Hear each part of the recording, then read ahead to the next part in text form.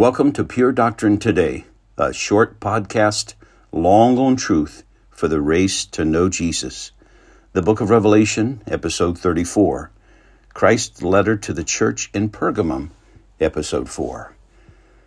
As we continue Christ's letter to the church in Pergamum, let's hear what the Spirit says to the churches. Verse 17, He who has an ear, let him hear what the Spirit says to the churches. What has he been saying in the church to Pergamum that he says also to all churches of all ages? Are we allowing known sin in our church? Are we allowing sin to exist and even be in a place of luring other believers into sin? If we do not obey Christ and deal with those who practice, teach, and encourage the world's values and lust and lies and Satan's temptations in the church, if we do not challenge them and stop their corrupting ways and put them out, if they persist in unrepentance and won't be won back to Christ, we will face Christ's sharp two-edged sword. And that's a sober warning. Hear, church, what Christ promises to the church in verse 17. To the one who conquers, I will give some of the hidden manna, and I will give him a white stone with a new name written on the stone that no one knows except the one who receives it.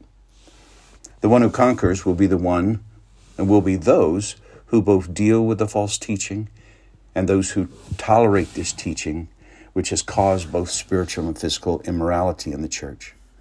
And what is the hidden manna?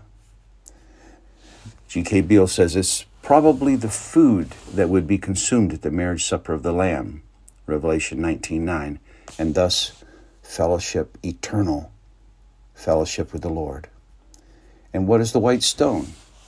Michael Wilcox says, possibly it refers to an ancient use of square stones as tickets of admission to some public entertainment. So the promise of eternal life, which ends each of the first two letters, is repeated here to the church in Pergamum in terms appropriate to the Christian who will not compromise with worldly pleasure and idle meat banquets. Christ gives that man a personal invitation to the true pleasures of the banquet of heaven, which are in fact, hallelujah, himself. For all the promises find their yes. All the promises of God find their yes in him. He is the true manna, the heavenly bread. 2 Corinthians 1:20. Another possibility for the white stone, Derek Thomas says, is there was a practice in ancient courtrooms. Jurors often voted for acquittal with a white stone and conviction with a black stone.